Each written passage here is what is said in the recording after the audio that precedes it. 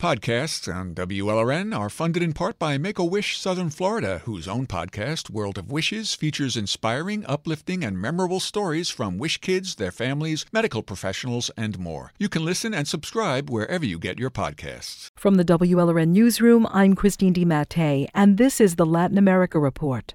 It's been more than 2 weeks since a powerful magnitude 7.2 earthquake struck southwest Haiti and killed more than 2,200 people. But survivors say humanitarian aid is getting to them painfully slowly. One main reason for that is the remoteness of the region where the earthquake hit, and also the threadbare infrastructure and difficult terrain of Haiti's southwest peninsula. That's the bad news. WLRN America's editor Tim Paget says the good news is that a new, more effective aid delivery paradigm seems to be emerging after this latest Haiti earthquake. He's been speaking to Haitians there and here in South Florida about this, and he joins me now. Tim, what are we hearing most from Haitians on the ground who say the earthquake has more or less cut them off from the world?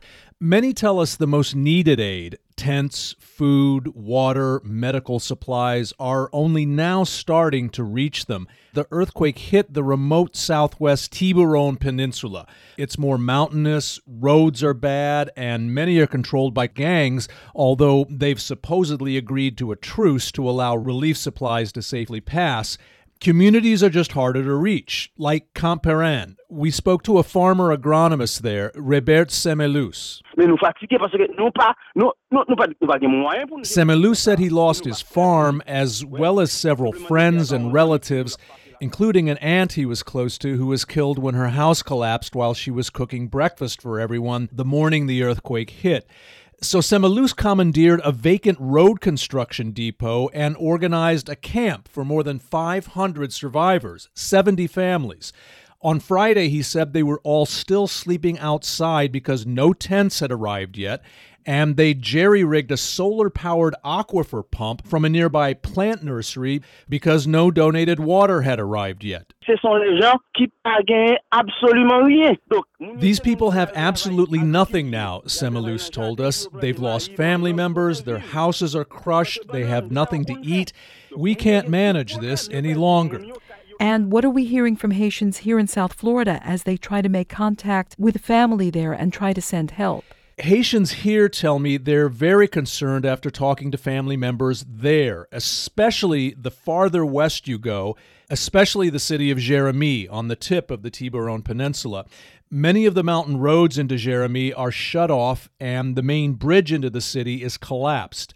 Myrto Valsan is a Haitian from Jérémie who lives in Miramar, and she runs a nonprofit to help Haitians called the Makaya Foundation. She told me they're struggling to figure out right now how to get aid, especially badly needed medical supplies, into Jérémie. The biggest problem is transportation. To go to Jérémie is very dangerous. People who have to go to the hospital, only way really to transport them is by plane, and it's very expensive.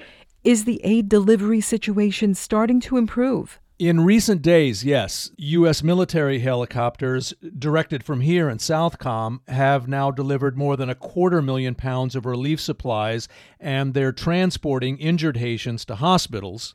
Late last week, the Biden administration said it's going to provide an additional $32 million in humanitarian assistance to Haiti.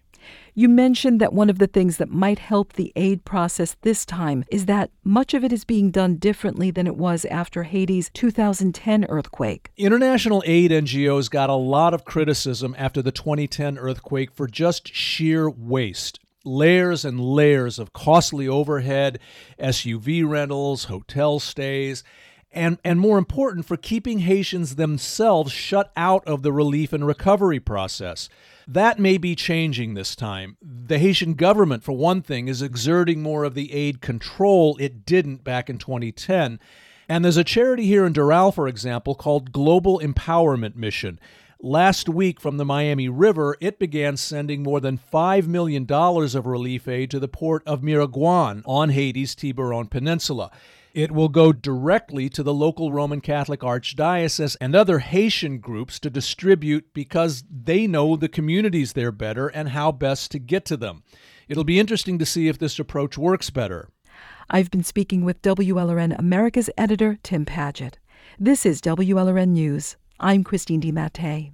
Podcasts on WLRN are funded in part by Make-A-Wish Southern Florida, whose own podcast, World of Wishes, features inspiring, uplifting, and memorable stories from wish kids, their families, medical professionals, and more. You can listen and subscribe wherever you get your podcasts.